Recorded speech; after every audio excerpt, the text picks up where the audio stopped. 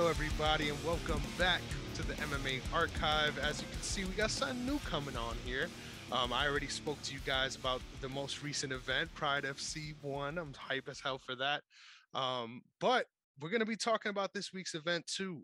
So this is the first time I'm doing this. I'm really excited to sort of preview the show, get to see what we're gonna get into this week. Usually I'm looking only back. Now it's time to look forward a little bit. So it's only right that I get somebody on the show to help me out and do that. I got my boy Mahdi here, MMA Wiz on Twitter. Please give him your handle exactly and let him know where to find you.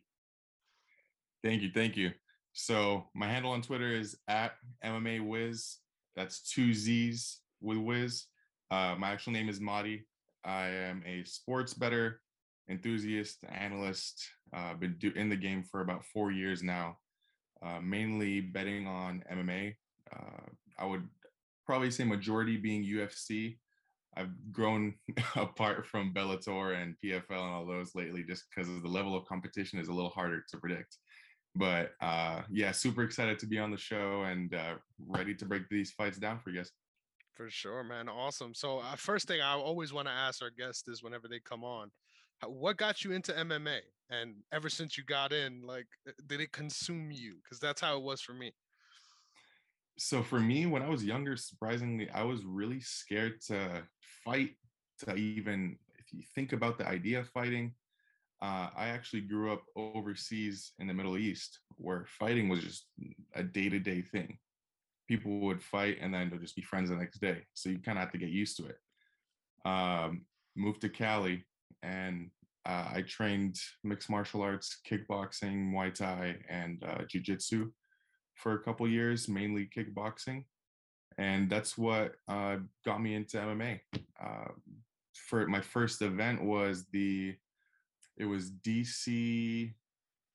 Oh man, it's been so long. Well, it's probably been over 3-4 years. That's when I started watching UFC and getting into it.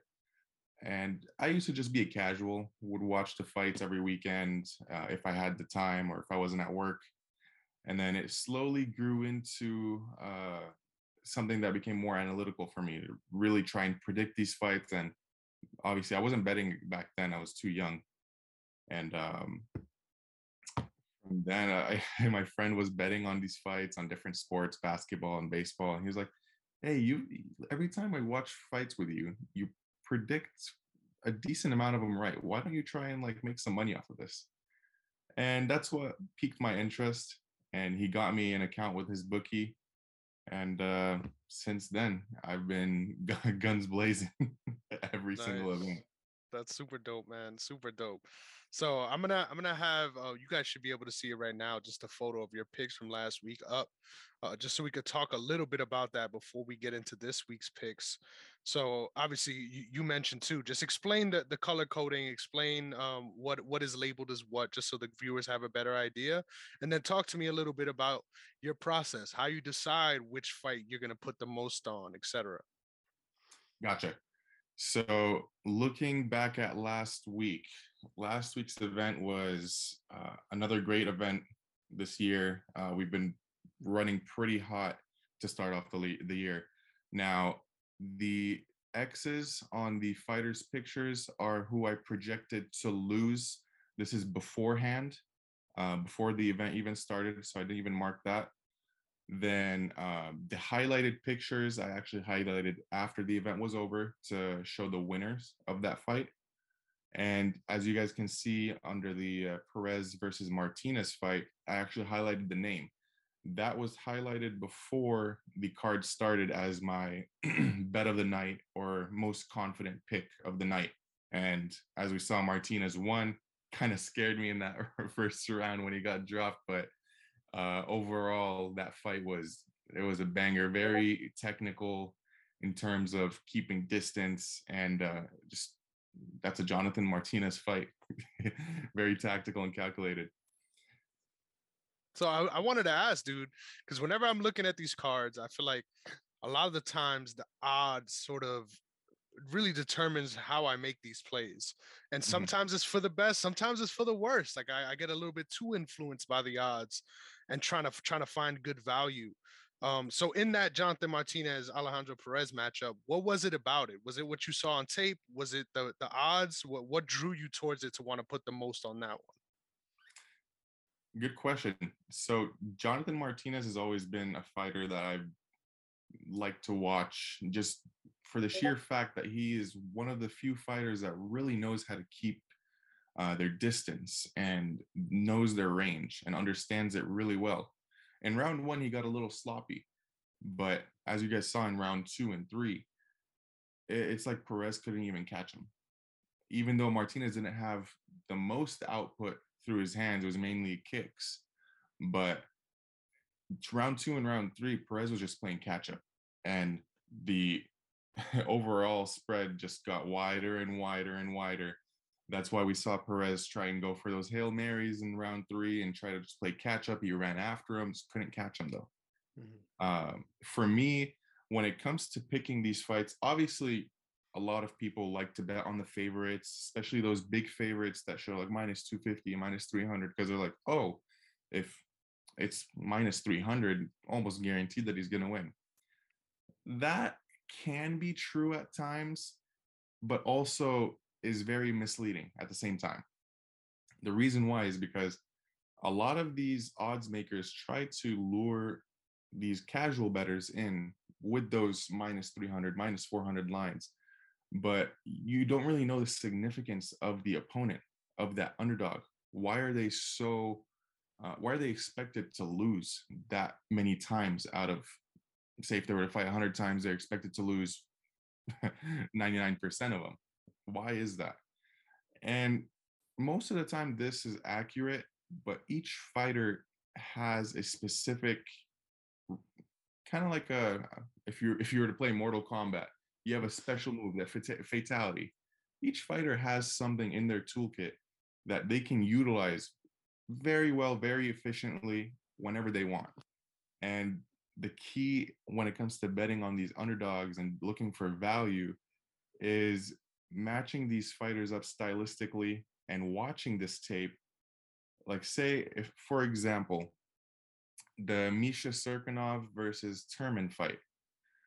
Misha Serkinov was my pick, and let me down, to say the least.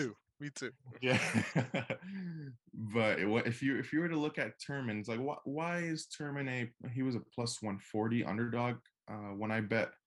So everyone's like, okay, why is Turman an underdog? Because he didn't have that solid not ground game. He didn't have the solid stand up. But when it comes to the ground game, we saw what he did. Immediate armbar in that second round, which tore my soul apart. Me too. It was the last leg of my parlay, Misha Serkinov, and that hurt so bad, man. I needed that too, but yeah, I needed that for one of the best nights of betting in a while, but it's okay. We win some, we lose some.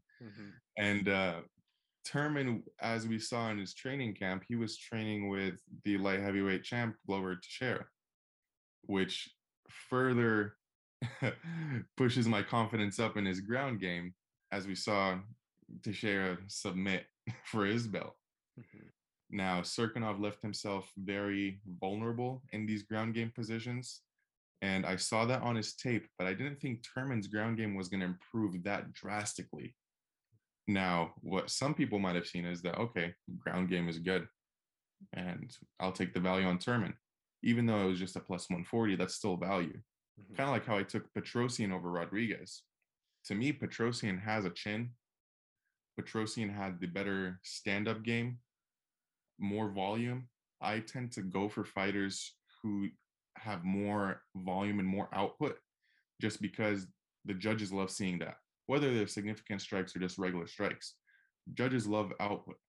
If you're a stationary fighter and you're going against someone that's throwing a million punches a second, like Colby Covington, just nonstop, relentless, who are the judges going to favor? Yep. So that's how I kind of find value. Gotcha. That's really cool. I find the same for myself too. Like when I was looking at the film for that fight specifically, I don't know how you felt about it, but that Arman versus I forgot his first name. Rodriguez is his RoboCop. last Yeah, name. The RoboCop. Yeah. When I was Gregory looking Rodriguez. at the film for that fight, I was like, this is going to be one of the best fights of the night because I know the way RoboCop fights. He comes forward, he's aggressive with his stand up, even though you would think he's more centered to his ground game. And Armin, it can go forward and backwards. I think that's something that a lot of people really Hmm. discount. And when I was looking at that, I was like, yeah, it makes more sense to put the bet on Armin. And then in the other example you used, it's funny that one of them cashed for us and then the other one didn't. In Yeah, the Misha Serkinov bout, I was looking at it like exactly like you did. I thought he had a better stand-up game, and I thought even if it came down to it, he was more live to catch a sub because I found that Wellington was really heavy on the wrestling, which is really good for winning rounds, almost like you were saying, as well as considering the output. You got to hmm, consider the wrestling as well because wrestling and ground games two different things. A lot of people tend to sort of lump them together, but it doesn't matter how good your ground game is if you can't get them to the ground. So when it came to that matchup, I was like, I guess Misha's more live in the submissions as well, so why not pick Misha Serkinov? And then of course it came back to bite me at the end. oh I yeah, don't think I didn't see anyone confident betting on Wellington Turman. So if anyone out there was, shout out to you. You were able to get that great play. But it always feels good to sort of look at certain matchups and be able to tell not like who's gonna win because anything can happen in MMA. But for exactly. me, I try to think more so like where's the value if the line is really good. For example, when I first got into the first fight card I've ever bet on was the Ngannou versus Gon fight.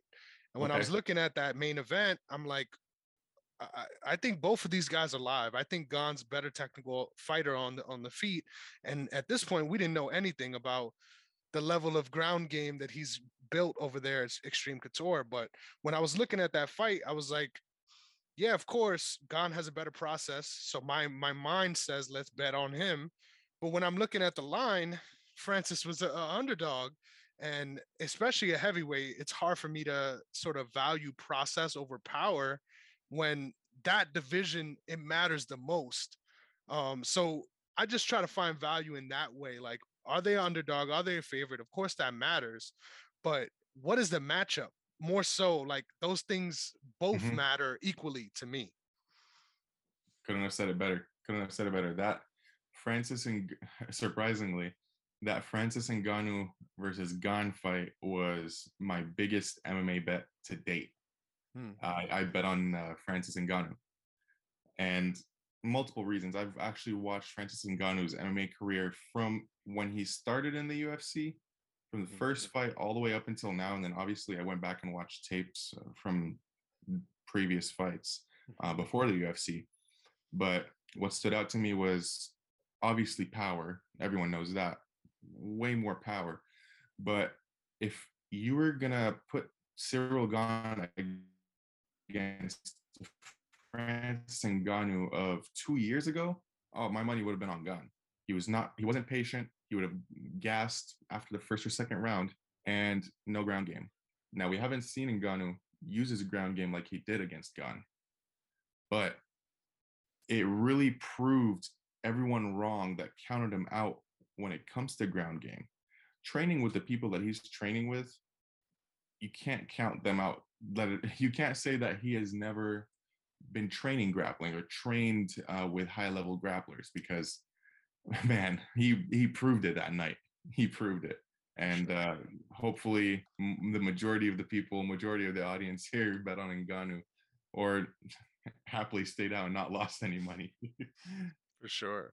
So it's really cool that we sort of set that baseline. Now the viewers get a sort of an idea of where we're pulling these from. Because a lot of the times people look at the sheet and you're like, what? Why would you do that? Why would you do this? And looking forward to some of your picks for this card. Mhm. I noticed that too, where I see a lot of bookies leaning in certain directions. And you stood true to sort of the process versus the line kind of scenario. So interested to talk about that a little bit more as we go on. But we're gonna go through this whole card. So I'm gonna ask you for your picks, regardless of if you're gonna play them or not. So just let us know off rip, and then we'll Mhm. sort of go back and forth on that end as well. So Of our course. first fight of the night for this week, 272. Obviously, we got Dustin Jacoby versus Michal Oleksiejczuk. Oh, I should. I got that one out You pretty got that well. pretty Not gonna close, lie. yeah. Not gonna lie. So for me, I'll start. I'll start it off on this one. For me, this one's a tough one for me for many reasons, but I am high on Mihal. Not a lot of people are, and I understand that. He's definitely you could argue in the wrong weight class. He's a little small for 205. Hmm. But I think he comes with big power at 205, which is very surprising, obviously, with his frame. And I really like his process as well on the feet. Obviously, Dustin Jacoby is a kickboxer. So you got some problems there. And a kickboxer with a really good chin, I might add. So it's harder. And that's why I'm sort of leaning towards Dustin Jacoby, even though I'm a fan of Mihal. But what really does it for me, obviously, I don't know who's the favorite offhand. But I think I gotta go with Dustin Jacoby because in the boxer versus kickboxer matchup, I think those kicks, especially, we saw that in the Robert Whitaker Israel Adesanya fight. Oh They yeah. lean heavy on those kicks, even if it may not seem to many that it's doing much. Obviously, that process is oriented first. So I think my pick would be Dustin Jacoby. What about you? I couldn't agree more. Now, this is probably one of the best fights of the night, off rip. Mm, I will tell you that. Olajaychik comes with ruthless power, uh, reckless at times. I'll tell you that, which is also another reason why I'm leaning Jacoby. But as you said, Jacoby has a chin. Jacoby is the favorite in this fight at minus 190, but you can never count out Olajaychik. It is value, I'll tell you that, but I'm leaning Jacoby here just to the sheer fact of those kicks. He's a lot bigger, and I just think he gets the job done here pretty easily. for sure. The Anyak. I love his nickname as well. So are you gonna actually be playing on this one or no? Yes, I'm going to be playing this one. I already have one unit on Jacoby, straight up. I'm thinking of parlaying Jacoby with Agapova, Nice. but That's an not interesting in pole shout. position. I like that. I like that. I wanted to ask you just because I've never defined this. I don't have a definition for my own, so it's always cool to ask someone that's really into betting. What is a unit? How would you describe a unit to somebody, and Mhm. how does that help you measure your bets throughout the year? So a unit is it's just like you could think of it as a dollar. Hmm. Every time you bet, um, whether it's 1 unit to 5 units, there's just a measurement of how heavy you're going on that single bet. Hmm. Everyone has their own definition of a unit. For me, 1 unit is $100. Okay. Some people have a unit as 10, some people have 50, some people are 1,000. Hmm. So that's what a unit is. It really has no definition. I mean, it would be a lot easier if to the newer betters if people would just put it in terms of dollar amounts, but I know some people just could be uncomfortable with that. Hmm. It also shows a significance because if I tell you, oh, I'm putting $5,000 on this fight, to some people that could be like, oh, damn, he's putting a lot. He's going heavy. He's really confident. And then to other people, it's like, well, how often do you bet $5,000 on a single bet? That's Hmm. where the mentality of betting comes in. So I think unit is just a better way of representing how confident you are in something. Uh, if you were to go on a random capper's account on Twitter or better's account on Twitter, and you see them constantly doing 2 unit or 3 unit bets, and then all of a sudden he puts 7 or 8 units on this one bet, it shows confidence. Hmm. So for me, I usually play around with 2 to 3 units, and then more confident bets, I go 7, 6, 8, anywhere there. Awesome. Thank you for defining that. That's helpful for Of course. myself. So I really like that one. Of course, whenever you get a chance, I'm going to rate you in as picking Dustin Jacoby as well. And then whenever you're capping these, I'm just going to ask you because it looks like you got the lines. So for this Mhm. next one, Devonte Smith versus Ludovic Klein, what's your thoughts and what's the line? This fight, in the beginning, I thought I was gonna bet on Devonte Smith here, for the sheer fact, a Ludovic Klein doesn't throw too much volume, and he's coming in on 10 days notice. Uh, it's not a good thing when you're in this sport. Coming in on 10 days notice is not the most fond thing to me. Devontae Smith is known to be a volume puncher, and we've seen Klein struggle with or struggle against fighters who throw a lot of volume. I do think Devontae Smith can pose a knockout threat. I'm not opposed to maybe sprinkling a little bit on the Devontae Smith by KO line, or if you want to pinpoint it down, I think it's going to happen in round 2. Clip that in case it does happen. I'm staying off of this one though. The odds, let's see, because I didn't even bother doing a deep dive into this one because I don't think I'm going to bet it. But the odds right now, Devontae Smith is a minus 130 favorite right now. Okay. In some books, he's up to a minus 160, 170. Mm-hmm. So, and also, perfect question to ask you. Do you go line shopping? Is that something that you do often, trying to find a better line with different bookies, or do you usually stick to one? Yeah, I'm looking for the best value I can get. Obviously, if it's significant, like a 30 to, or even 20 to 50 point move, then yeah, definitely. But if it's just 10, then it's $10. Yeah, I feel you. I feel you. Makes sense. I agree. I actually was when I was thinking about this fight, and don't shame me on this one, but I initially was like, I kind of think you could put a flyer on Ludovic. And here's my sort of explanation of this. Obviously, he has the power. Volume isn't there, but I feel like he has more ways to win as far as mixing up the fight, the level at which the fight is happening.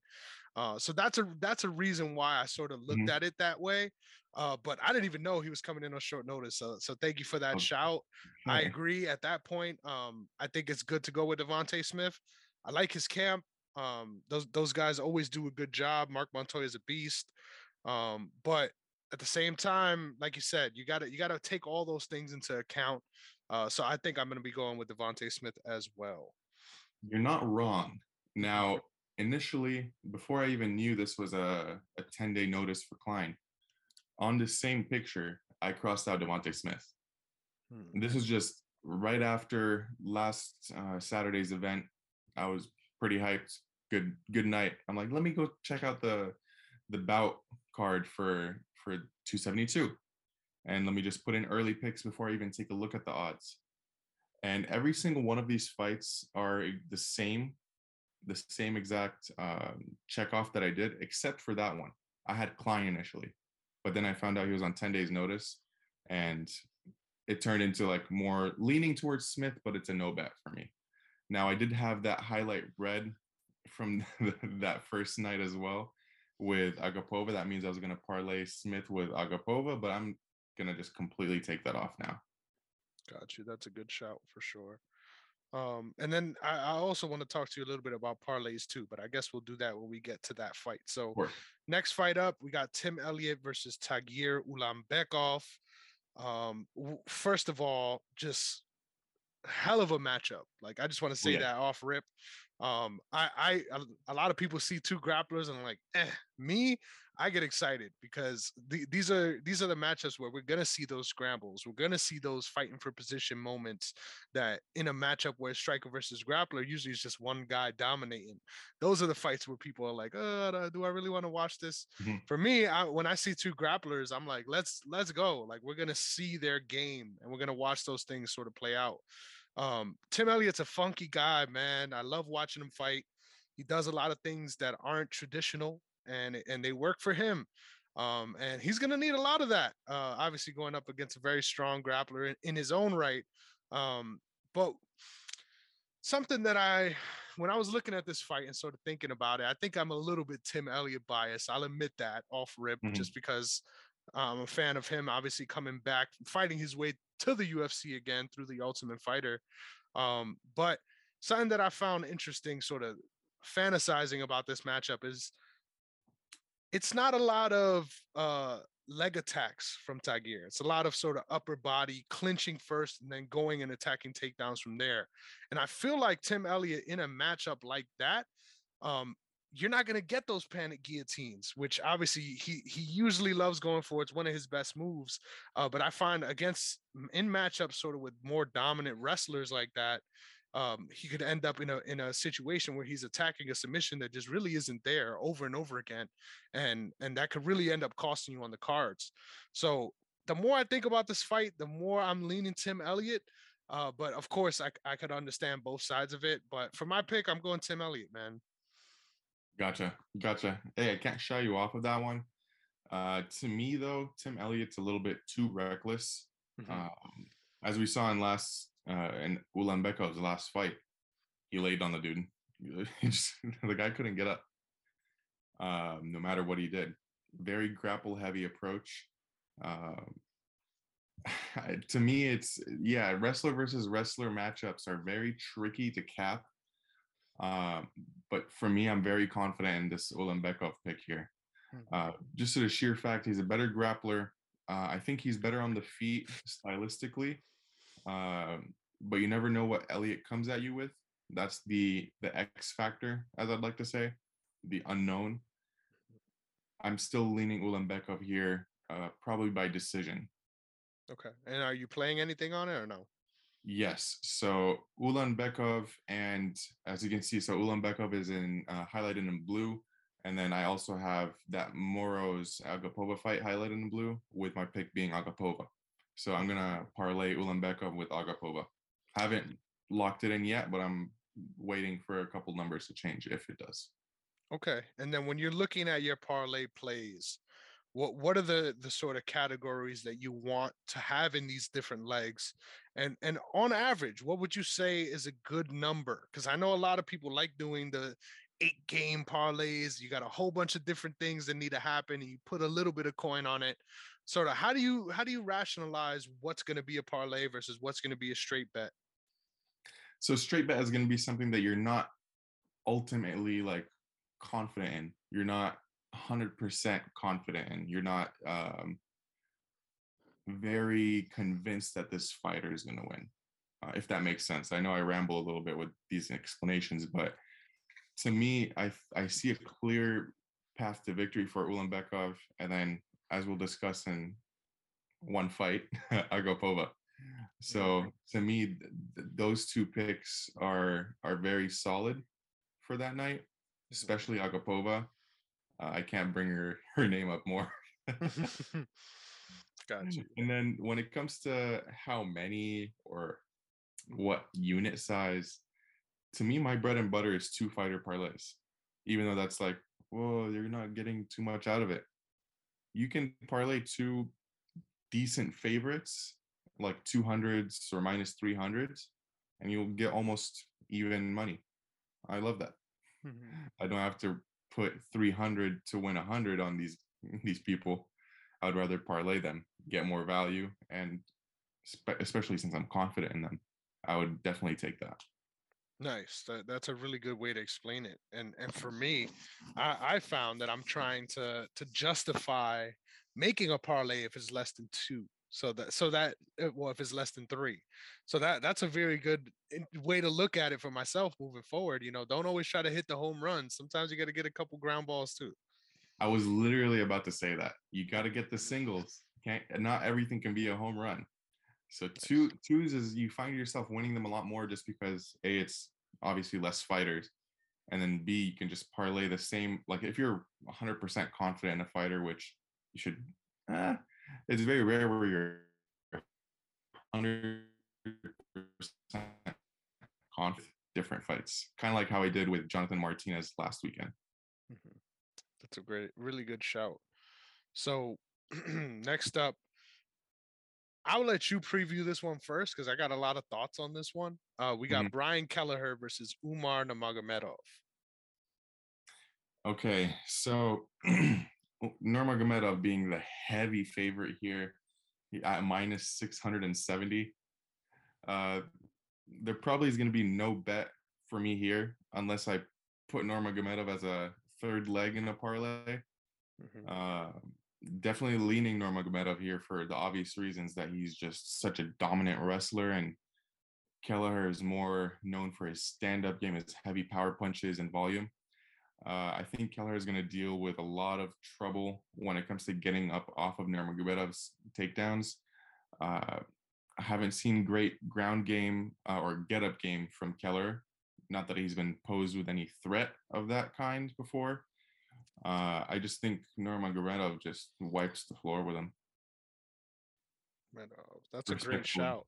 Me personally, whenever I look at the lines, especially with him specifically, I'm like, that's the Khabib bias. Like people are like, oh, they see the last name and they're like, yeah, I'm my money's on Nurmagomedov, of course, and that's understandable.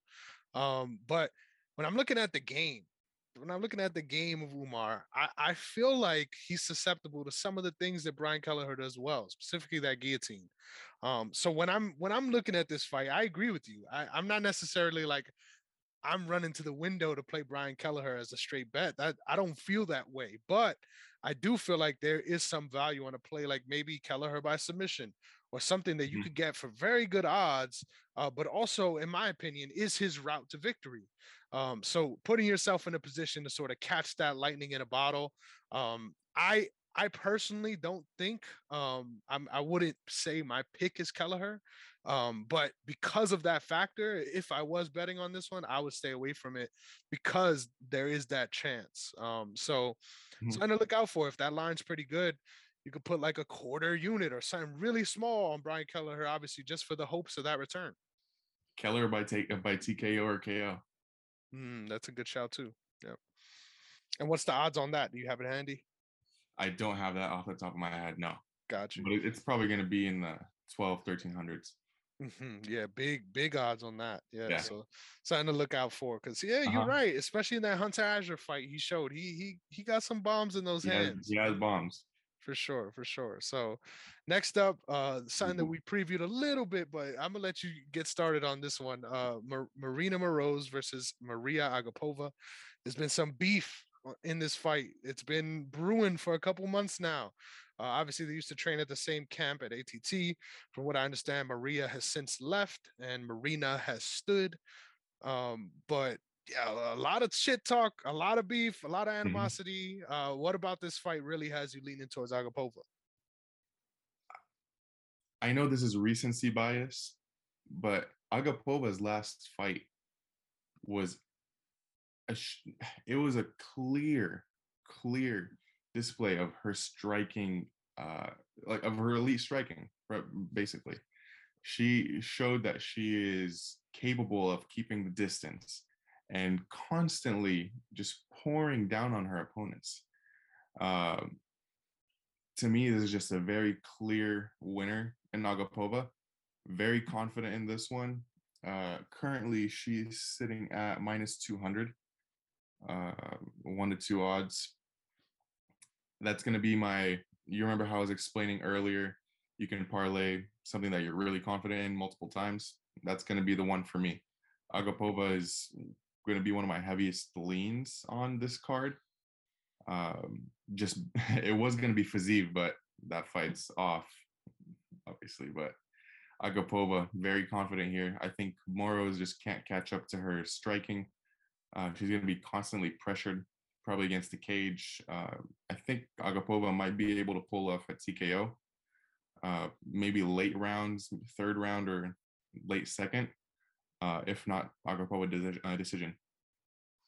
Nice. I like that a lot. And for you, was it besides the last fight? Was there anything about that Shayna Dobson fight that worried you? Because whenever I think of her now, I immediately think of that fight because obviously that was a huge upset, something that nobody expected. But I tend to agree with you. I feel like in this matchup specifically, respectfully, I've always hated Marina Rose's striking because everyone is like bills her as a striker when in Mhm. reality she just sort of, well, what I like to say is like she fills the space with punches. Like she's not really punching at like in a process oriented way. Exactly, just sort of exactly, sort of making sure the volume's there. But the process isn't exactly where I would want it to be. I agree with you. I'm leaning on Agapova on this one as well. But after seeing something like that, like a big upset like that, where you see everything sort of crumble, does that ever sit in the back of your mind when you're sort of putting money on these fights? It does. The one thing you don't want it to mislead you though. It's kind of like how, say, just a basketball reference here for those basketball fans out there. If the Warriors lost to the Pistons, who are one of the worst teams, and the Warriors being one of the best teams, if they lost today and then they play again in 2 days, I'm I'm not gonna bet on the Pistons. There's no way in hell. Mm-hmm. It's just one of those outliers. When we bet on fights, there's always going to be a couple of outliers in that record. So to me, I'm not too concerned about it. Mm-hmm.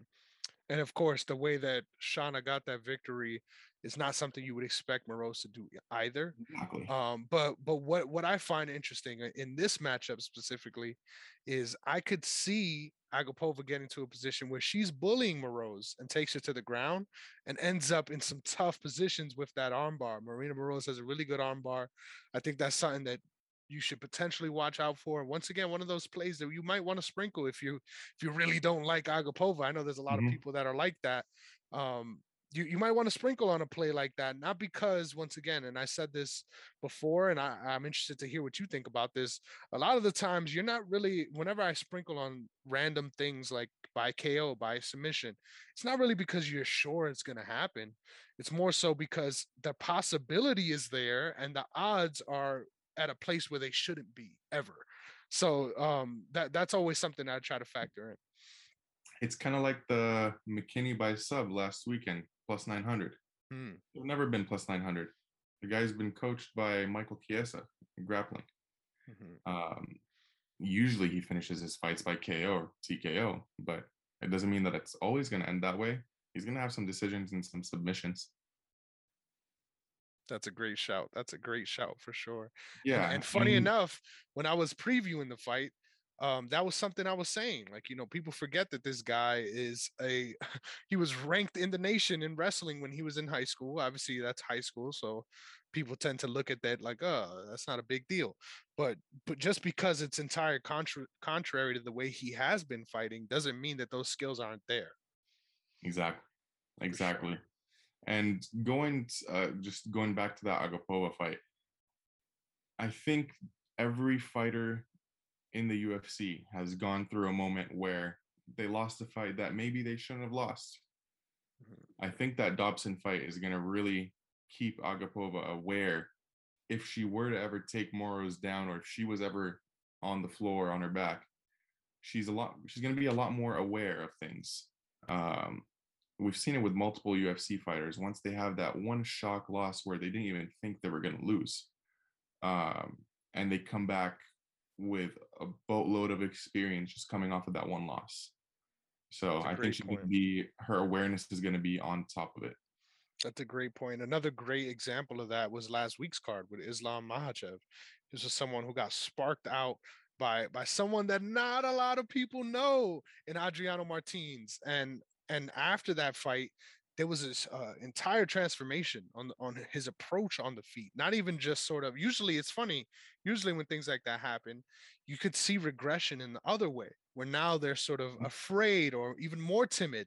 But you could see credit to Islam and his team, but there's just a huge growth as far as now he has an approach. Back then there wasn't an approach on the feet. Now it's very methodical. It's kick first. It's corralling you towards that fence with those kicks. In a way that Khabib never had that option. Khabib never had the option of sort of forcing people to get where he wanted to without that sort of dogged pressure. Obviously, when you got it, you use it. But really cool to think of that and really analyze that, because just because something happened a certain way once doesn't mean that that's how it's going to be forever, or that they don't know that about themselves. Like some people obviously are stuck in their ways, and you could sort of see that in certain fights. One comes to mind on the main card, which I'm excited to talk about. I That already know it's which one you're just about like to say. that. Yeah, man. So uh, there's also the opposite side of that coin where, yeah, there may have been an outlier. There may have been a situation where they got outperformed in a certain area, but now that's sort of become a focus of their game, and really they've been a better, well-rounded fighter for it. Hell, I think he's deserving of getting the next shot. So, really cool note there. But Mhm. anyway, let's move on to another 205 pound bout. We got Another banger. Nikolai. Yeah, man, another banger. Nikolai Negomerianu versus Kennedy and Zechuku. That's another tough one, another mouthful right there. Mhm. So I'm not gonna lie, I haven't done much tape research on this one.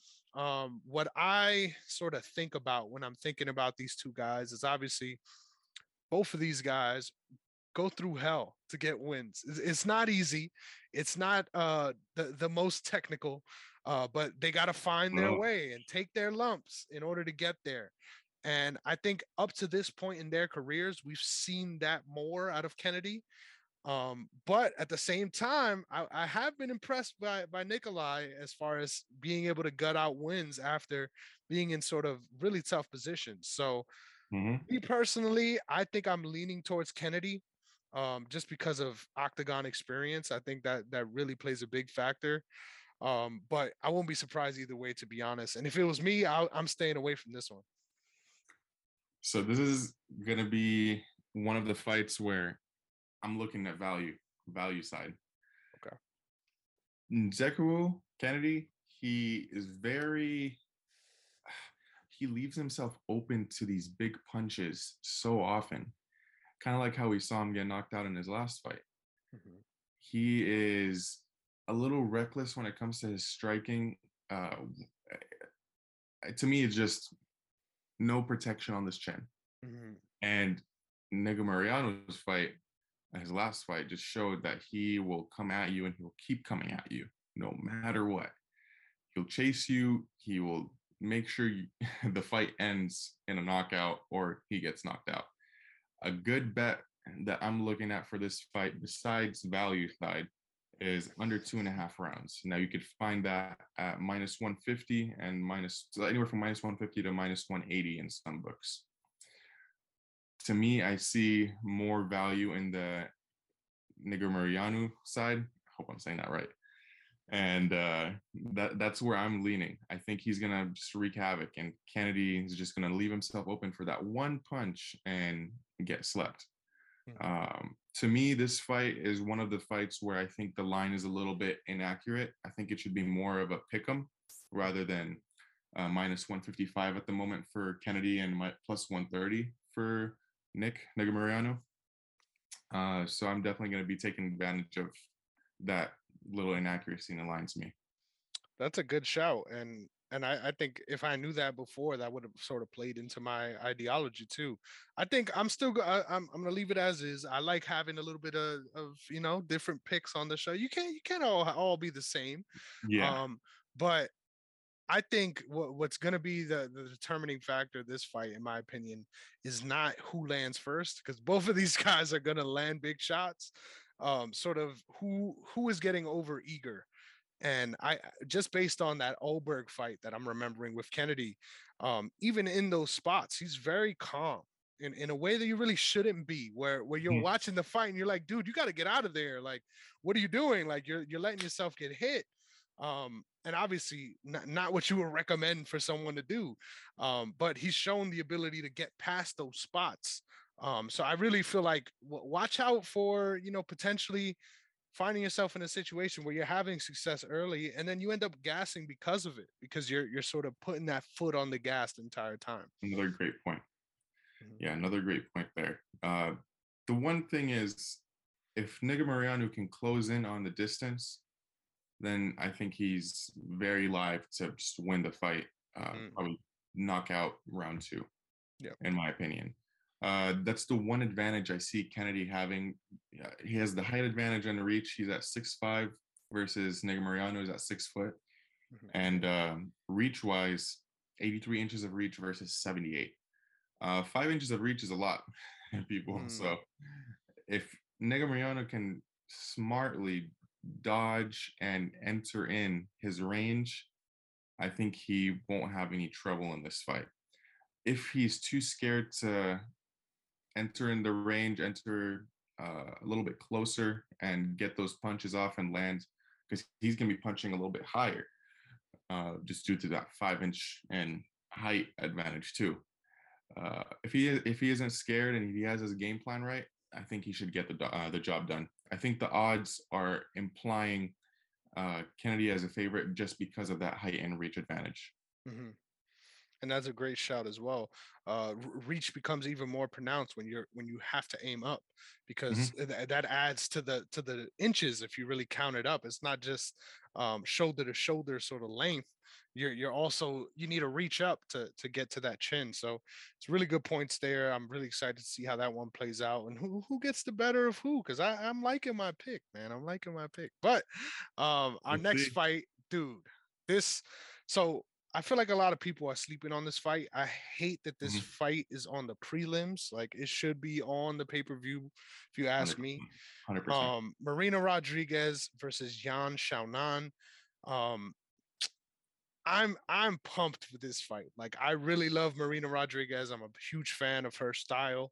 I think it really does her a lot of good in this matchup specifically, having that sort of less output, more reined in a little bit, but really technical, strong style of striking, and once again mixing in those leg kicks, all those good things. um, I'm a little nervous about Yan Xiaonan's sort of value. I really like her style as well. Obviously, face force sort of boxing style more so than anything else. But her toughness as well. Like, that's another big aspect that people undercount. She was getting really dominated by Carla Esparza, but really stood in that fight in a lot of ways where you'll find some woman sort of finding a way out. She really stood tough in that fight, but obviously that's not what you're betting on here. For me, Uh-huh. I think when it comes to this matchup, you gotta lean Marina Rodriguez because of the all-around game. I could see her potentially getting even some lower body trips and ending with some top position later on in rounds. Obviously not as a focus, but sort of as something that could be there. Um, and I think Yan Xiaonan tends to have those moments where she blindly leads and she ends up sort of following people around the cage. And I think in this matchup specifically, I think Marina Rodriguez showed it against Amanda Hebos. If you're just following her, she has the ability to time you beautifully. And I think that could be a big problem for Jan in this one. So I'm leaning Marina Rodriguez, but honestly, I won't be surprised if Jan overwhelms her either. This is a really good matchup. As you could see, I'm leaning the same way. Uh, this fight is the I almost to me it seems like it's almost identical to that Amanda Ribas fight. Jan is a very similar fighter, boxing heavy, speed, and tries to output a lot more volume. But we saw how Marina Rodriguez just absolutely dominated Amanda Ribas in that fight. She really took it to her, and she dealt with the volume. She dealt with that very boxing heavy approach really well. She was able to get out of the range and get back in pretty seamlessly, pretty smoothly. A lot of people are high on Yan Jiaonan just based off of that and based off of the odds being at plus, she's at plus 200, I believe, right now. Let me get a confirmation on that right now. Yeah, she's at plus 205 versus Marina Rodriguez at minus 255. But to me, the experience of Rodriguez and going through a very similar fight in her last fight, it wasn't like it was a couple fights ago. She's already aware of this style from her last fight. And to me, I actually think Amanda Ribas would beat Yan Jiaonan, but that doesn't always work to where one fighter Mhm. beats the other and ultimately leads to the same thing. I just think Marina Rodriguez she has a very, very good future ahead of her in the UFC. This is going to be an easy fight for her. Awesome. That's another interesting angle to it, because I think it's a little closer than that line suggests. So I'm interested to see this one and how it plays out. But cool that we're on the same side of this one. Mm-hmm. So on to the main card now.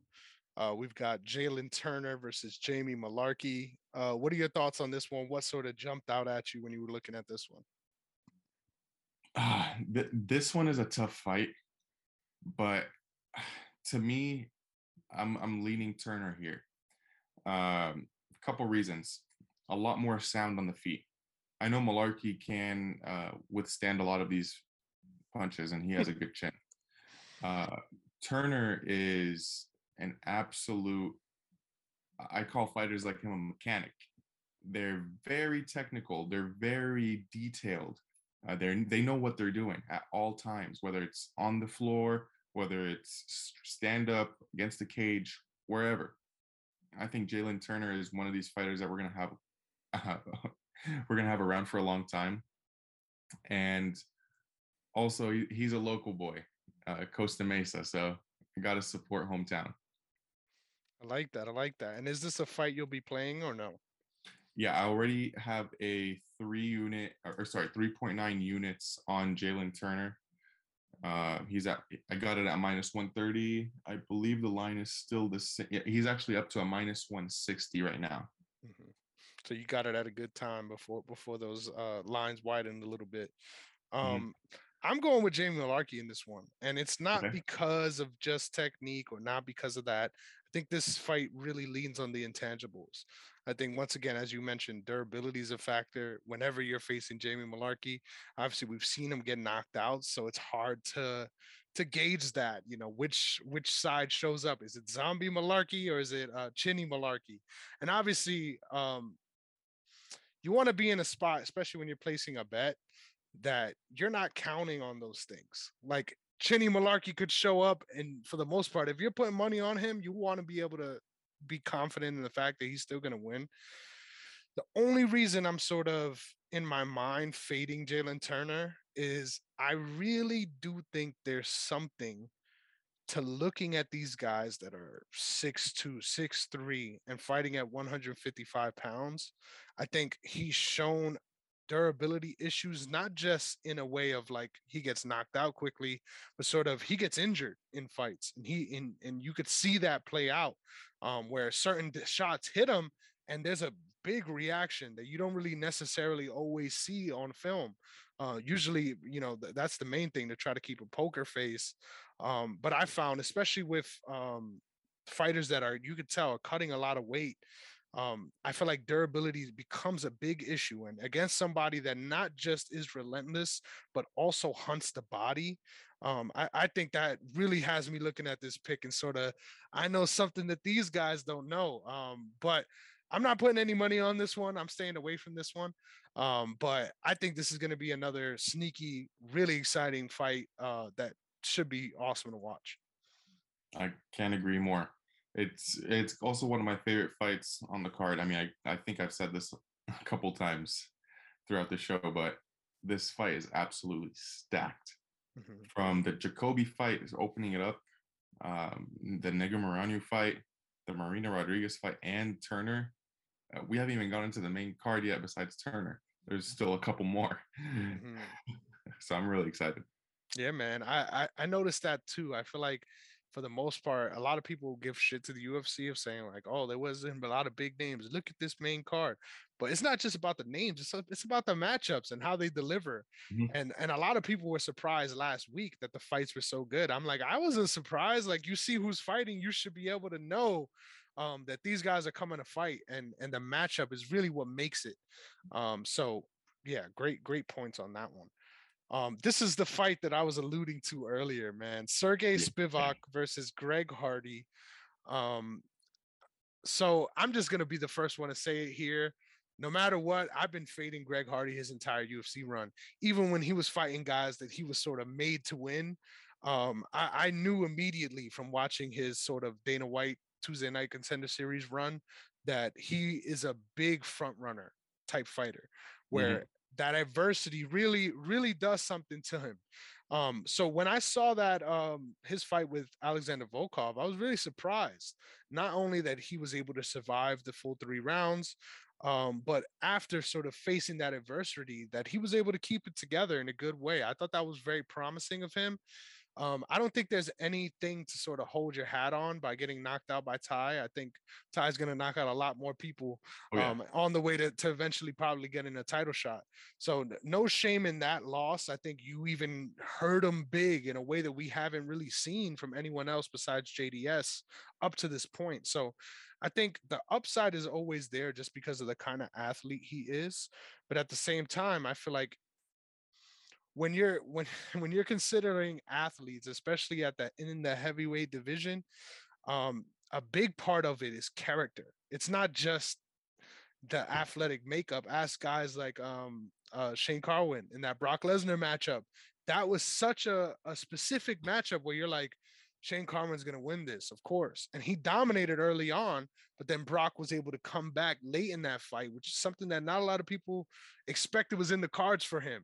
So that's something to really consider in matchups like this because Oh it's yeah. not just always about chin.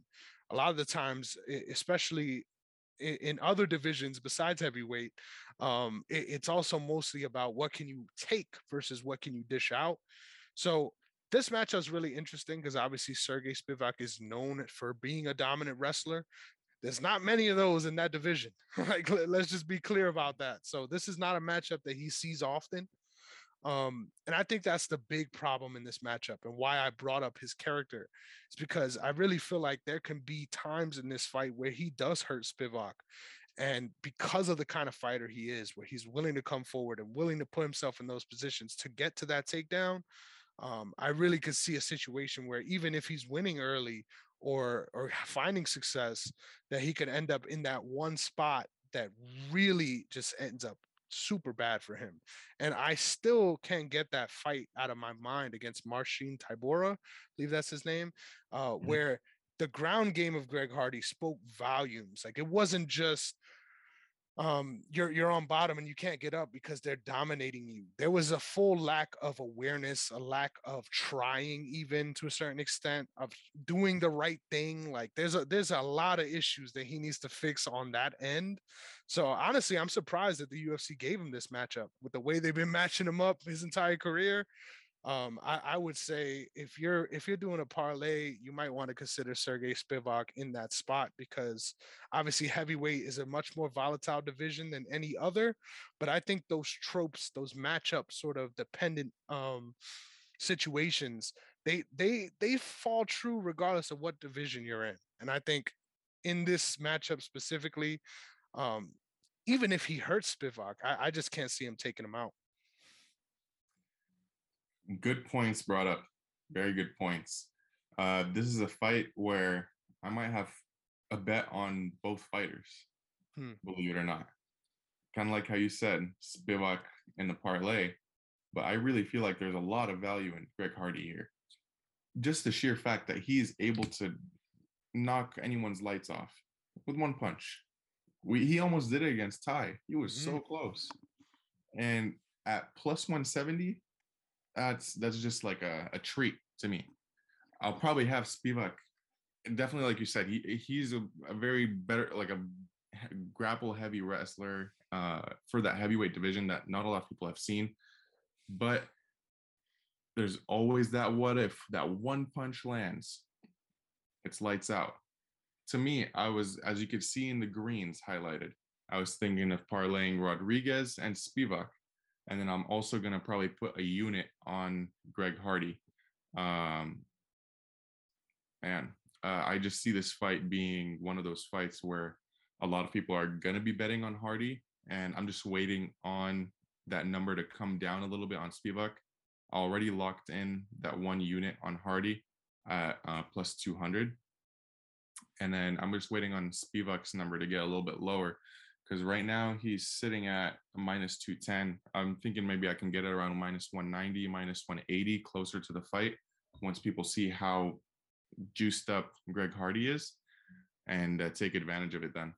But yeah, very interesting fight. It's just a tale of grappler versus boxer, pretty much. Are they gonna swing and bang, or are they gonna just go onto the floor and wrestle it out? And For I sure. think Spivak is very live for a submission. I do also think Hardy, like as everyone would know, very live for a KO. Either of those prop bets are good. Um, maybe under 2.5 round. You never know. Awesome. So real quick, I just wanted to mention this because when I thought of this fight, I thought of a mistake that I made previous, and I think it's important to sort of point it out. So you was mentioning putting money on both guys and how that works out. I wanted to ask you a little bit about that, but let me tell you this first. So when I saw this matchup, I immediately thought of a recent matchup that I got completely wrong, and that was Parker Porter versus Alan Baudot. So I put money on Bordeaux by knockout in the first round and in the second, very small sprinkles. And then I had my money on either, I had two bets on Parker Porter, either one by decision, which cashed, but that was the least amount of money that I placed because obviously that line wasn't as good versus the submission as well, which I also played. So talk a little bit to the people about how you make those bets work so that you end up seeing profit at the end of the day because it's not intuitive to sort of say I'm betting on both guys. People are like, what? Like, what do you mean? So explain to that a little bit and sort of cautioning certain scenarios because when I was first looking at that previous matchup that I mentioned, I'm like, yeah, there's no way if Alan Baudot wins, he's winning by knockout, and if Parker Porter wins, he's winning either by submission or decision, and the decision ended up playing, but I ended up leaning a little bit too heavy in places where I shouldn't have, just because of the sort of attractive lines that were there. Gotcha. Yeah. So here's the thing. These matchups occur very rarely, where the line is just everywhere. There's a lot of people that think Spivak's going to win. There's a lot of people that think Hardy's going to win. And when the line is so off based on just public appeal to the fight and a public appeal to the outcome, it warrants that double bet on both fighters. Now, in my head, as you can see, I crossed out Greg Hardy. I initially thought Spivak was going to win, was going to parlay him with Marina Rodriguez, right? In my head, I was going to do 4 units on that parlay to win 4.8 units, if I'm doing the math correctly. Now, 1 unit on Hardy, if the parlay hits, cool, I'm still up 2.8 units. Versus if Spivak loses, I mean, I'm going to be down 4 units.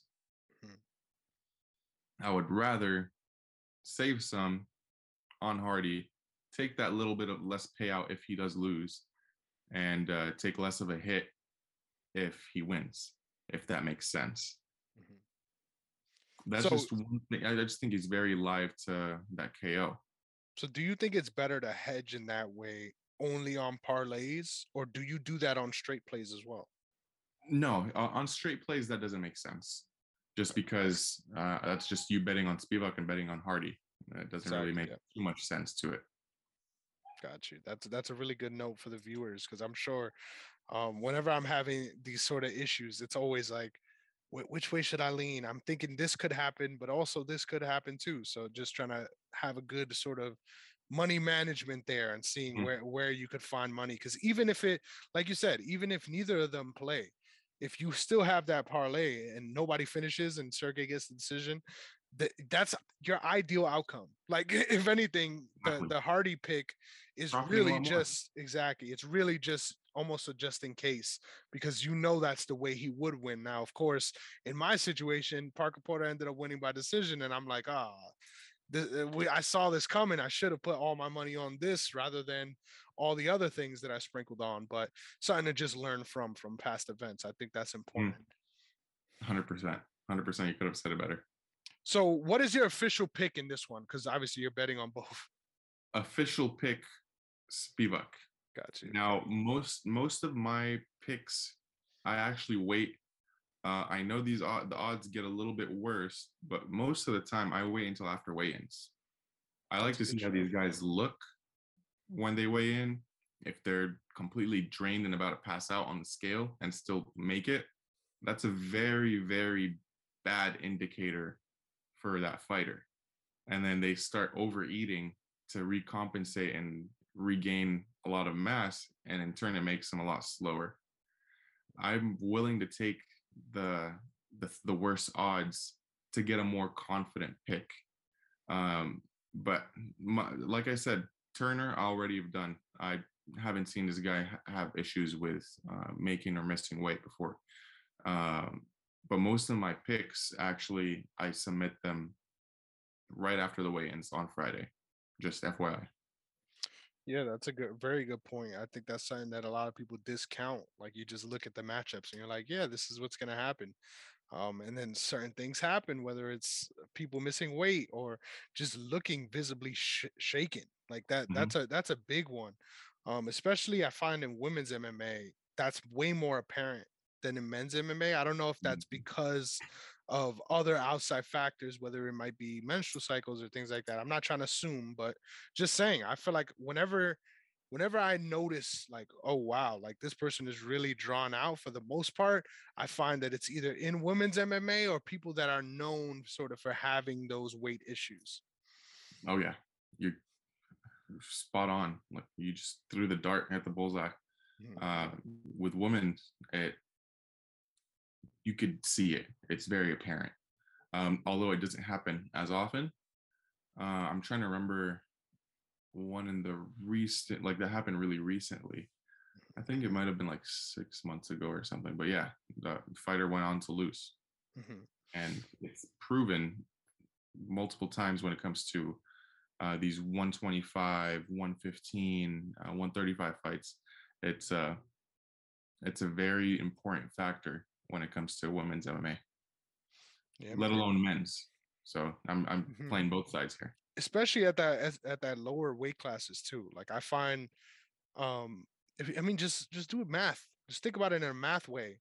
If you're someone that's really struggling to get down to that weight, 4 pounds at 125 is astronomically bigger than 4 pounds at 185 pounds, because Oh yeah, that's just it's just a larger percent of your entire body weight.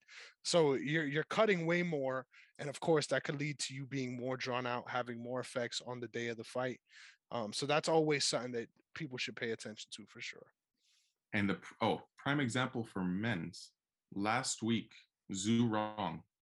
My pick was initially Zhu Rong. Mine was too. I didn't change though, so Yeah, I'm man. I'm sorry. you're good. You're good. My initial pick was Zhu Rong for that fight. Great value as an underdog, Mhm. showed decent striking, and had great takedown ability. That weight miss automatically flipped me to Bahamondes because I was already pretty torn, but I liked the value. Once I saw the weight miss and I saw how Zhu Rong appeared on the scale, I, yeah, that was a huge factor for me. He looked flat. He missed by 5 pounds. He just looked like he didn't want to be there. Hmm. Can you talk about that too? Because I find a lot of people always think if people are missing weight, that they're gonna look shredded, that they're gonna look like they have nothing left to give. I find the worst weight misses are the opposite, where you could see that they're a little flat. There's a little bit of extra weight there. There's a little bit of flab there. I think that's something to note, really, because if you're having a hard time cutting, it isn't just, oh, you weren't able to make the weight because you weren't sitting there long enough. It's because your body's not sweating appropriately, and sometimes you could see that they don't even get to the point where they can look like that, where they're shredded and sort of drawn out in that way. I find that those are really bad when you can see that there's still some shape on these guys or gals, and they still look drawn out. Like you could see it in their eyes, you could see it in their cheeks, and if you look like you have weight to give and you have those symptoms, that's all the signs of a bad weight cut right there. 100%. And there's two main reasons why fighters miss weight. A is they're just lazy. They don't diet right. They don't put in too much work. And then B is that reason that you were mentioning, um, just overall lack of sweat.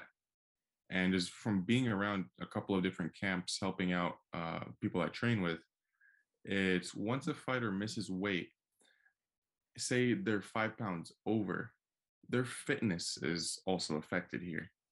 They're not going to be able to last as long, which a lot of people feel like, oh no, they have more weight. That means they can last longer. They're able to take a bigger hit. 90% of the time, that's wrong. That's false. Once you miss weight, it shows that your body cannot lose anymore. You already pushed it to its limit when it comes to the time frame you gave it and the diet you've been feeding it, and B, being just the overall effort you've been putting in. Those two factors really affect how a fighter appears, and yeah, that's why I use it for a lot of, how can I say this, different leans when it comes to weigh-in day. If my fighter that I pick, like say Rodriguez, comes in and looks amazing, cool, I'm gonna stick with Rodriguez. But if she looks like she's about to pass out, I'm not gonna be as confident. I might not lay as much units. It's a really good point. So definitely something to keep your eye out for. Um, we're getting close to the main event here, man. I'm getting Mm-hmm. excited. These next couple of matchups really got me pumped. Kevin Holland coming up against Alex Oliveira. Um, I'm not gonna lie, I'm a big fan of both of these guys, and for two very different reasons.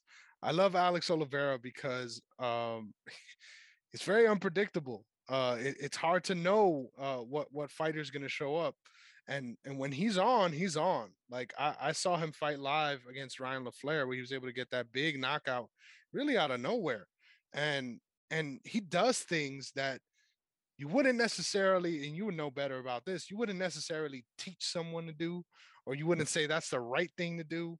But it ends up working for him in a very spectacular way. And on the other hand, I feel like Kevin Holland is a lot more technical than people give him credit for. I think he's somebody that a lot of people he gets hype on because of the way he sort of talks shit and fights and all that and promotes himself, which is all great. But I think a lot of people miss out on the details. And a big example of that was his knockout win over Joaquin Buckley. Just a beautiful straight shot right down the middle. And something that it's not like that was something he figured out on the fly. He was landing that over and over again throughout the Mm-hmm. fight, and it just so happened to be the one shot that finished it as well. Um, Interested to see that way how he looks coming down to 170 because this is his first UFC fight, if I'm not mistaken, at 170. He's Yep. had fights before at 170. I believe he fought Jeff Neal on the regional Definitely. circuit, which is a good shout. Obviously, a great fighter. I love Jeff Neal. But I think he's really big for this weight class, which obviously, I mean, both of these guys are huge for this weight class. And funny enough, Alex Oliveira used to fight at 155 too, which is so crazy for me to think about Yeah. because he looks so big now at 170. But in this matchup, I gave a lot of setup there. It's only right. I personally was when as I'm thinking about this, I'm leaning Kevin Holland. And I'm like, based on all the intangibles, based on the way I'm looking at it, I think I'm gonna go with Kevin Holland. But you know what? I'm going with Alex Oliveira here. I really feel like the body work mixed in with this being his first UFC fight at welterweight, I think that it could really sort of wear on Kevin Holland throughout the fight. And we've seen him in a lot of spots. The Thiago Santos fight comes to mind, where he finds himself on bottom and he's sitting there talking shit instead of trying to work his way up. Even though obviously he's credited as being a brown belt under Travis Lutter and known for having a good ground game, I feel like that's a weakness in his game. So I'm going with Alex Oliveira. Not a confident pick at all. More so based on intangibles, but matchup wise, that's what I'm thinking. I'm loving Value Town here. I'm loving Value Town. This was the fighter that this fight is gonna be. It could go two ways, and it's gonna be based off of Oliveira's decision, whether he's gonna actually shoot for these takedowns and succeed, or if he's just gonna stay and stand and bang with Holland, which I don't think he should do. Mhm. I'm on Oliveira here. Haven't locked it in yet, but a couple things. Holland, we've seen terrible ground game from him. Doesn't have any get up game. We've seen him just get dominated once he gets taken down, and the only the only times he can get up is if the ref stands him up for inactivity or if the round ends. Oliveira has some decent ground game. I just think that if he does go through that grappling approach, Oliveira takes this fight. And as it's sitting right now at plus 230, I love that value. I would definitely want to take that. I don't think Holland should be a minus 300 favorite, especially since it's his first fight at 170. I think he might have some trouble with this weight cut. I could be wrong. I just think that too many factors are pointing me in the direction of Oliveira here.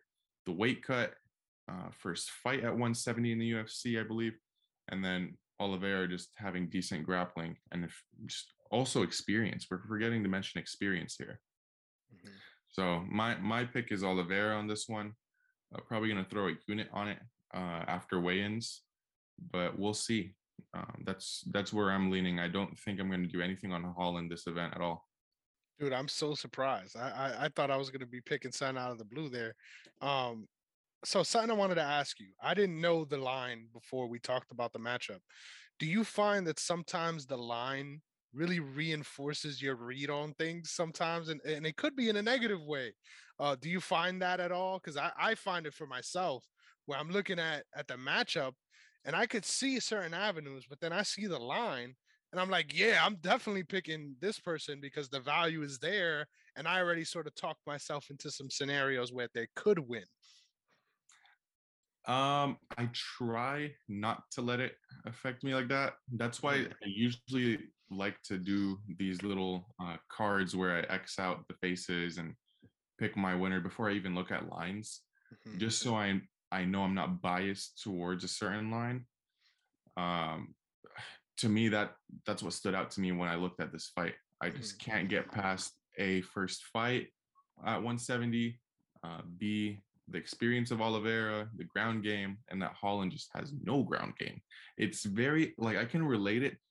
I'm not going to say that Oliveira is Arman Tsarukyan, but Tsarukyan Alvarez, no ground game versus, well, elite ground game in Tsarukyan's case, but Oliveira has some decent ground game. I'm definitely willing to take a stab at a unit for this for sure to win 2.3 if it doesn't get better or worse by then. It's something that I will take happily any day of the week. For sure. Good shout, man. Good shout. So yeah, that's another one that we're on the same page with, which I like. I think we've only had two so far that three that we really disagreed on. So this one, I'm gonna let you take it away because I was really surprised to see your pick because I've been seeing a lot of people who give their shouts really heavy on Barboza here, and I understand because of the line. Once again, sort of letting the line impact you. What's your thoughts on this matchup, and why are you leaning towards Bryce Mitchell? So this is probably my most exciting fight for the evening. It's your typical striker versus grappler matchup, and more often than not, grapplers do in this matchup. Now, the one thing you want to see is a striker a little bit more skilled in his striking than the grappler. In this case, they're both elite at what they do. And I'm not saying Bryce Mitchell can't stand and bang, because he can. He has hands. But he's more known for his wrestling dominance. Similar to how we saw Jonathan Pierce 2 weeks ago. Absolutely dominant wrestling. We haven't seen anything that it comes to grappling or wrestling from Barboza at all. So I just think Mitchell at minus 150, only minus 150, is just a steal here. I think he's just going to take him down and bully him all 3 rounds. So I don't see a path to victory for Barboza because he doesn't have that strong power punch always, I would say. I mean, he has a couple of knockouts in his career, but I don't think he knocks out Bryce Mitchell here. He's more known for his volume. And pretty confident in this Mitchell pick here. That's my only other pick besides Jalen Turner that I already have locked in at minus 130 for 3 units. Nice. That's a really good shout. So when I looked at this matchup, a big part of it for me was I agree. First of all, I'm on Bryce Mitchell in this one. And my reasoning behind it is, and I know this might sound strange because it's 2 different weight classes, 2 different builds, 2 different styles almost. But that Kevin Lee fight really, really imprinted a lot of things in my head about the kind of fighter that Barboza is. And firstly, the having issues with guys sort of pressuring. That's a big problem in this matchup. I mean, Bryce Mitchell, even when he shouldn't be sometimes, really pushes the pace and is sort of willing to take some hits to get into that grappling range. In this matchup, obviously, that's not what he wants to do. I think we'll see a more measured approach from Bryce. But at the same time, pressuring is what he does. That's not going to be a question that you have at all. And I think in that dynamic, it's safe to say, with guys like Khabib, with guys in matchups like that, we've seen this sort of play out in Barboza's career many times. Obviously, he's always live to knock anybody out like that. Let's not make a mistake about that.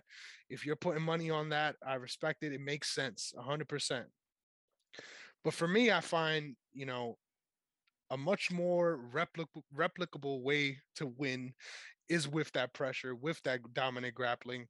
I'll be really surprised, honestly, if this fight is sort of a back and forth fight. I think Mhm. as soon as the first round is up, for the most part, we're gonna know who's gonna win, and it's really gonna be apparent.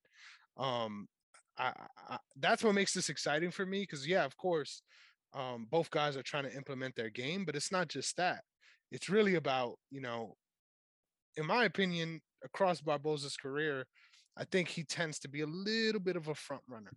Where if he's given that space, if he has that distance, he looks like a world beater. He looks like nobody can stop him, and you can't do anything to stop those kicks from coming.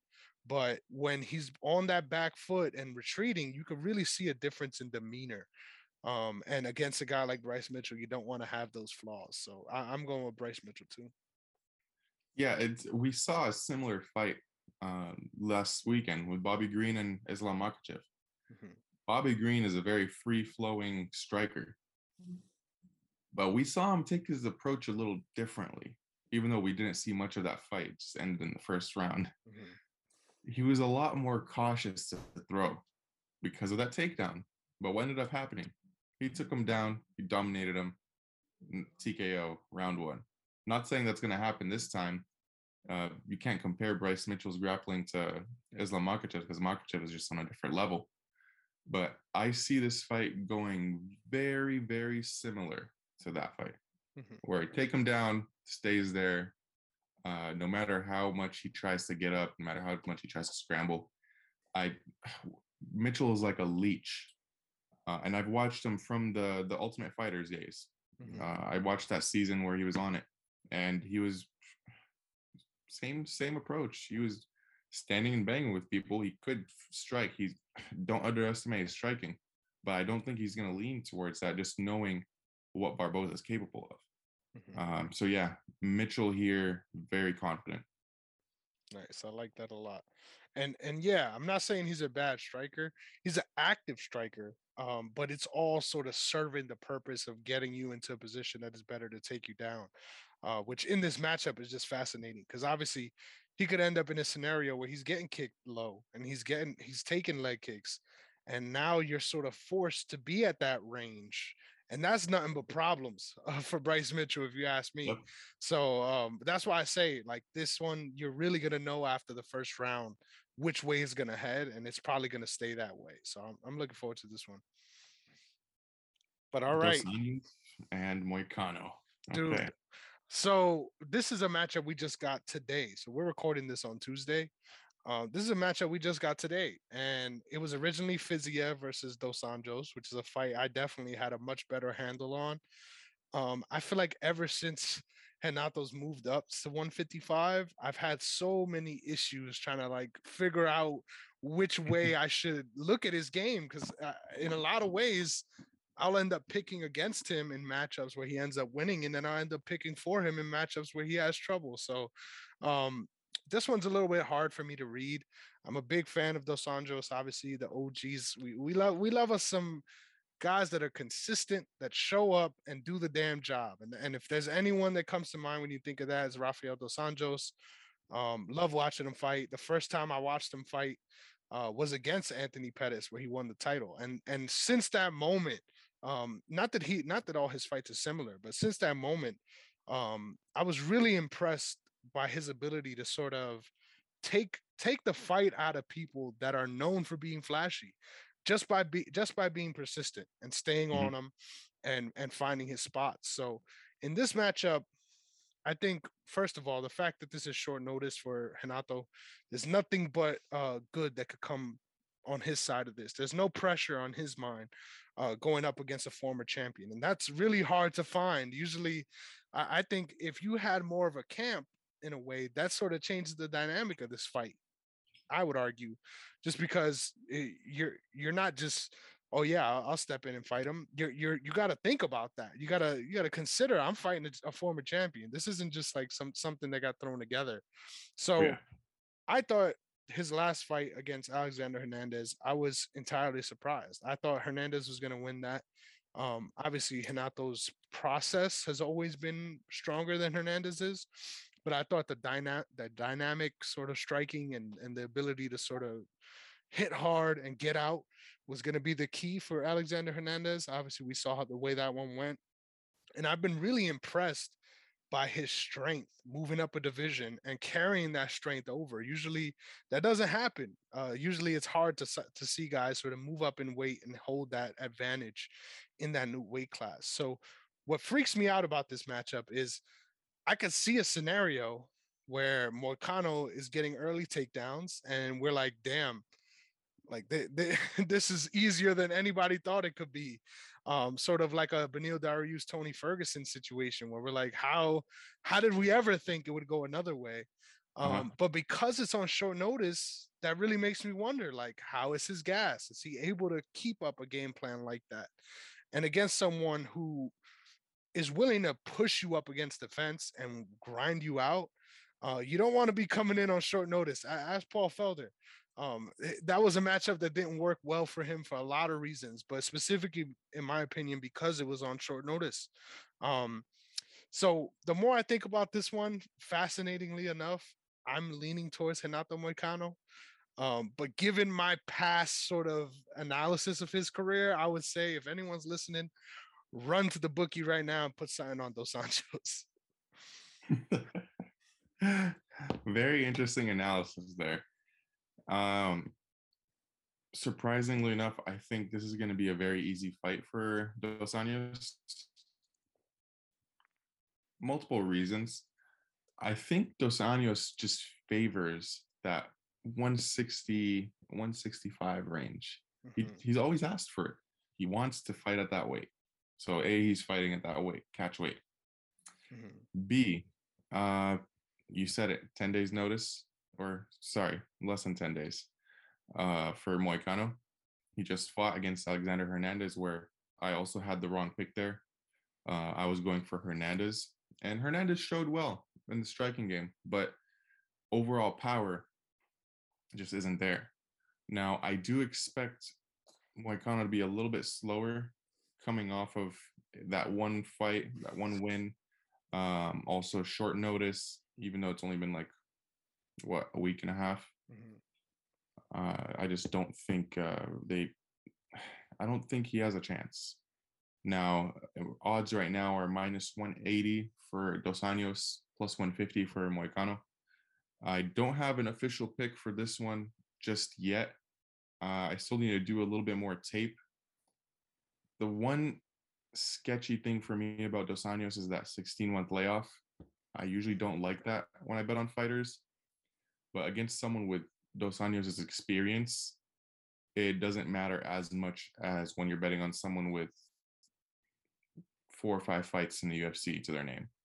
And Dos Anjos being a former champion, I'm sure he knows how to handle himself pretty well. So we'll see. This is going to be a very interesting one. The only thing is, I might lay a little bit on Dos Anjos. Just have to wait. I need to do more tape on this. But my lean here is Dos Anjos.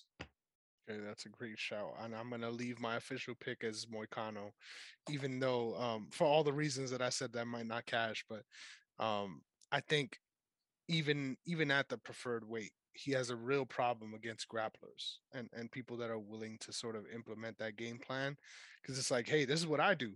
Like if you could do it Yeah. better than me, I'm gonna run into some trouble.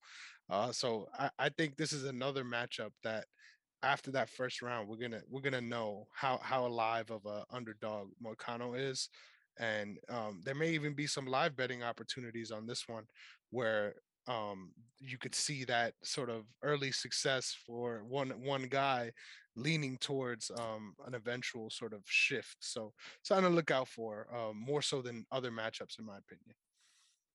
Understandably, yeah, I do see that. So now I gotta ask you, because I know you probably still need to do some study on this one too.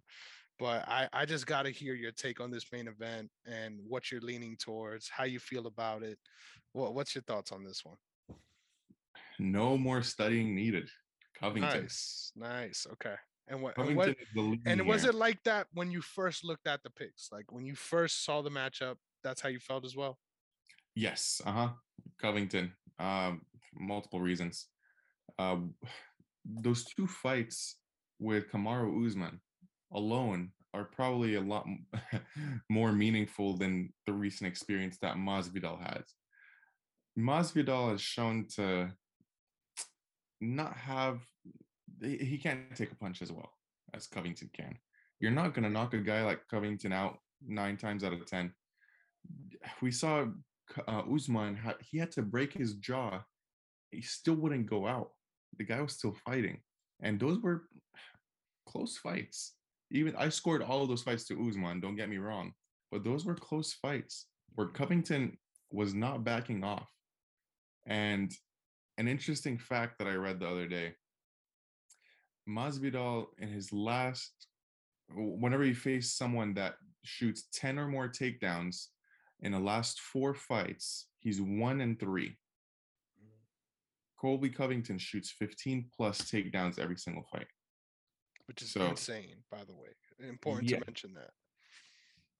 it's absolutely absurd. So heavy lean towards Covington here. Depending on how the night's going, like this might be a bet that I do very last minute. If I'm up big that night, I'm probably gonna do this where I'm gonna put 6 units on Covington just due to sheer confidence here. Now, I'm very situational when it comes to those kind of bets just because I don't want to overextend myself into a position where I don't need to be. I still think Masvidal is very live for a KO here. Um, I just don't see it happening. It's live. He's shown that he's able to knock people out. Just I don't think he's going to be able to keep up with Covington and his wrestling, and I just feel like he's going to be playing catch up. Just that volume is insane. Covington throws so much volume, and he doesn't get tired. He fights as if it's round 1 and round 5. I don't think Masvidal can keep up with that. So I'm all on Covington here. I agree. That's a really good point. I'm a couple things that I noticed and that I sort of leaned on was as soon as they announced this fight, I'm a huge Masvidal fan. I'll admit that. This goes back. I'm not a bandwagon. Okay, this goes back to when he fought Benson Henderson in uh, Korea, and that was a long time ago. I think Mhm. 2015 or something like that. And everyone that's hearing this that watched that fight is like, why did that make you a fan of Masvidal? That fight sucked. But I just really feel like I'm a fan of his game. I'm a fan of his process, even when it wasn't leading to knockouts. I think he's someone that has sort of an approach that's more modern, and I know that's weird to say, but especially at that time compared to now, like a lot of people fight in the way that he does with that range and sort of using all the tools, finding the way to win versus forcing your game.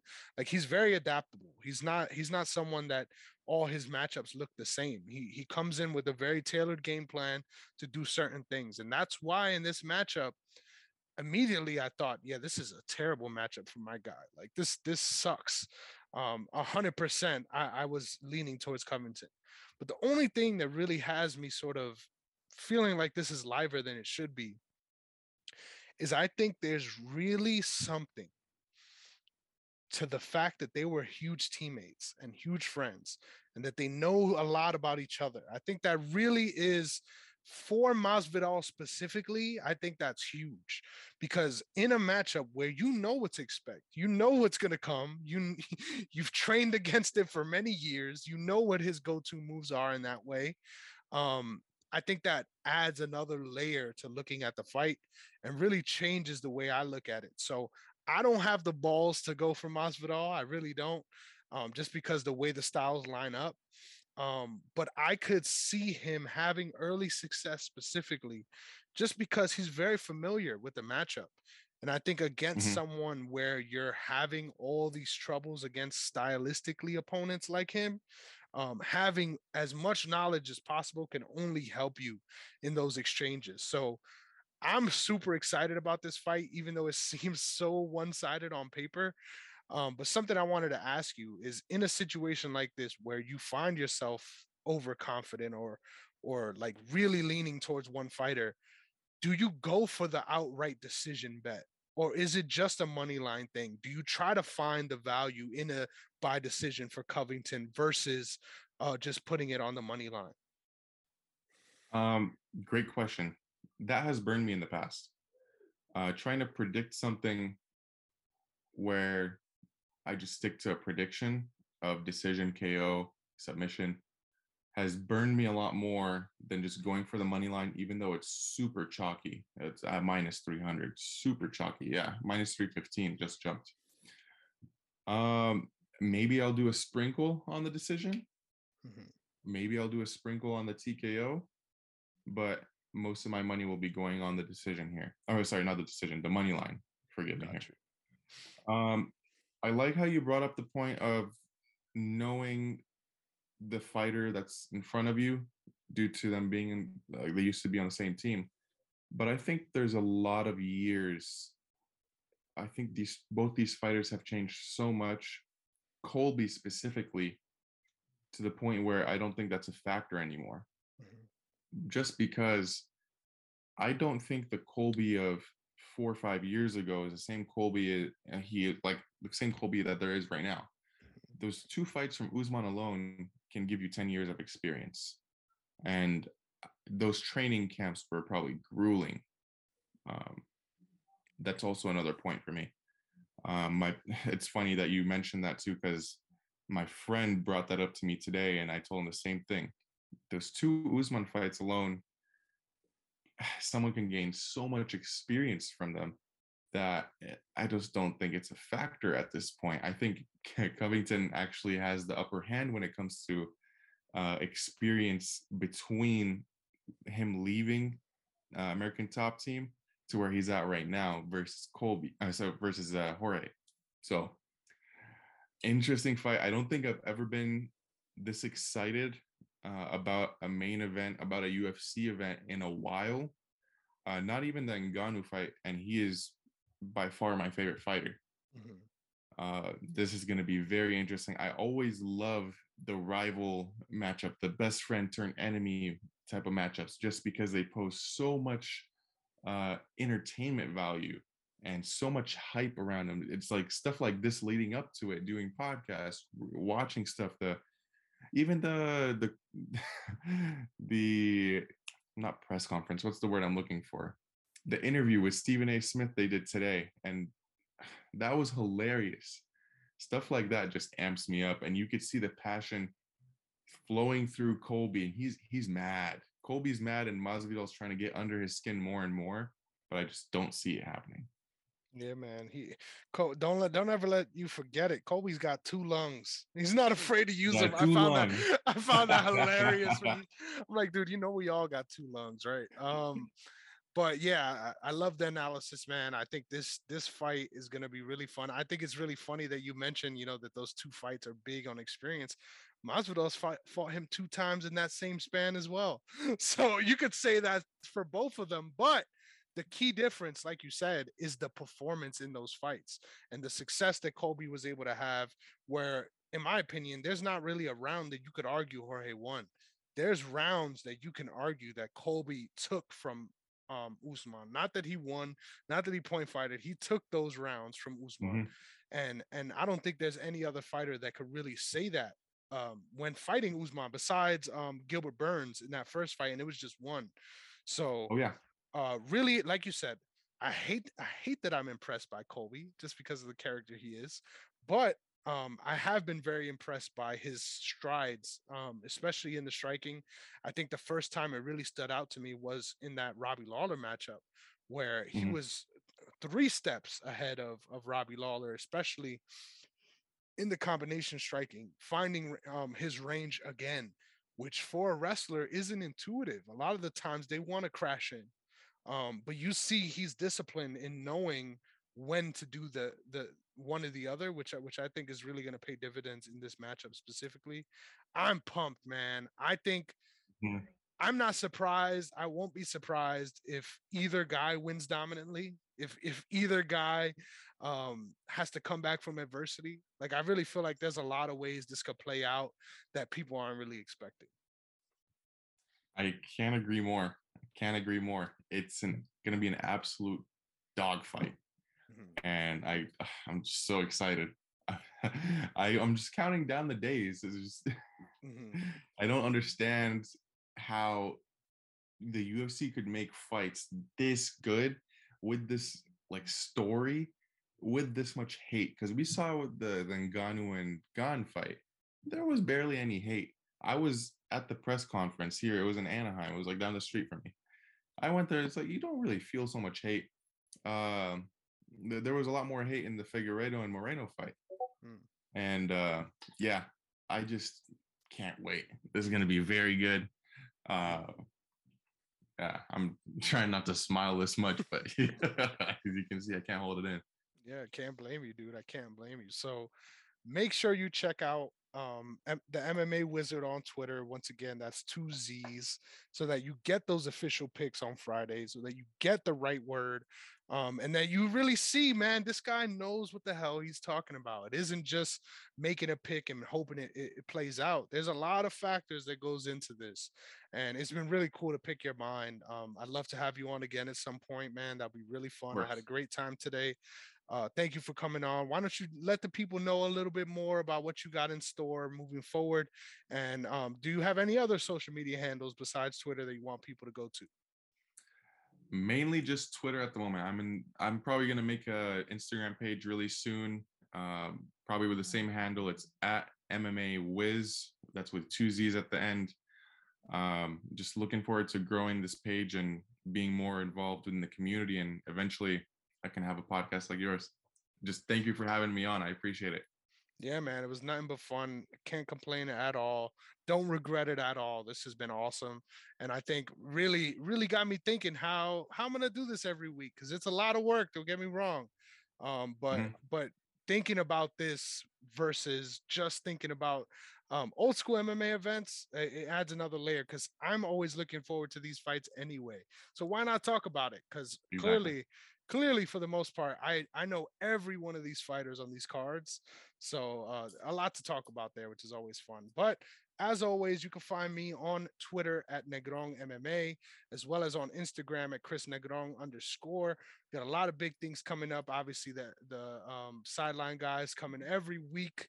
As you know, we cover MMA, football, basketball, all the main sports, and this podcast, which I'm looking forward to covering Pride FC, man. That's one of my favorite promotions. I'm a huge fan of Risen Now, which obviously Sakaki Bara is a part of that. So they're similar, even though they're not the same promotion. I'm really excited to watch back the first Pride event because I've never watched none of these shows. I can't wait to check it out. And at this point, you guys probably already heard me talk about it, but I'm looking forward to that. And that's what's coming next week. So thank you so much for tuning in. Don't forget to follow the brand OTS Media Co. You could catch us on YouTube at OTS Media.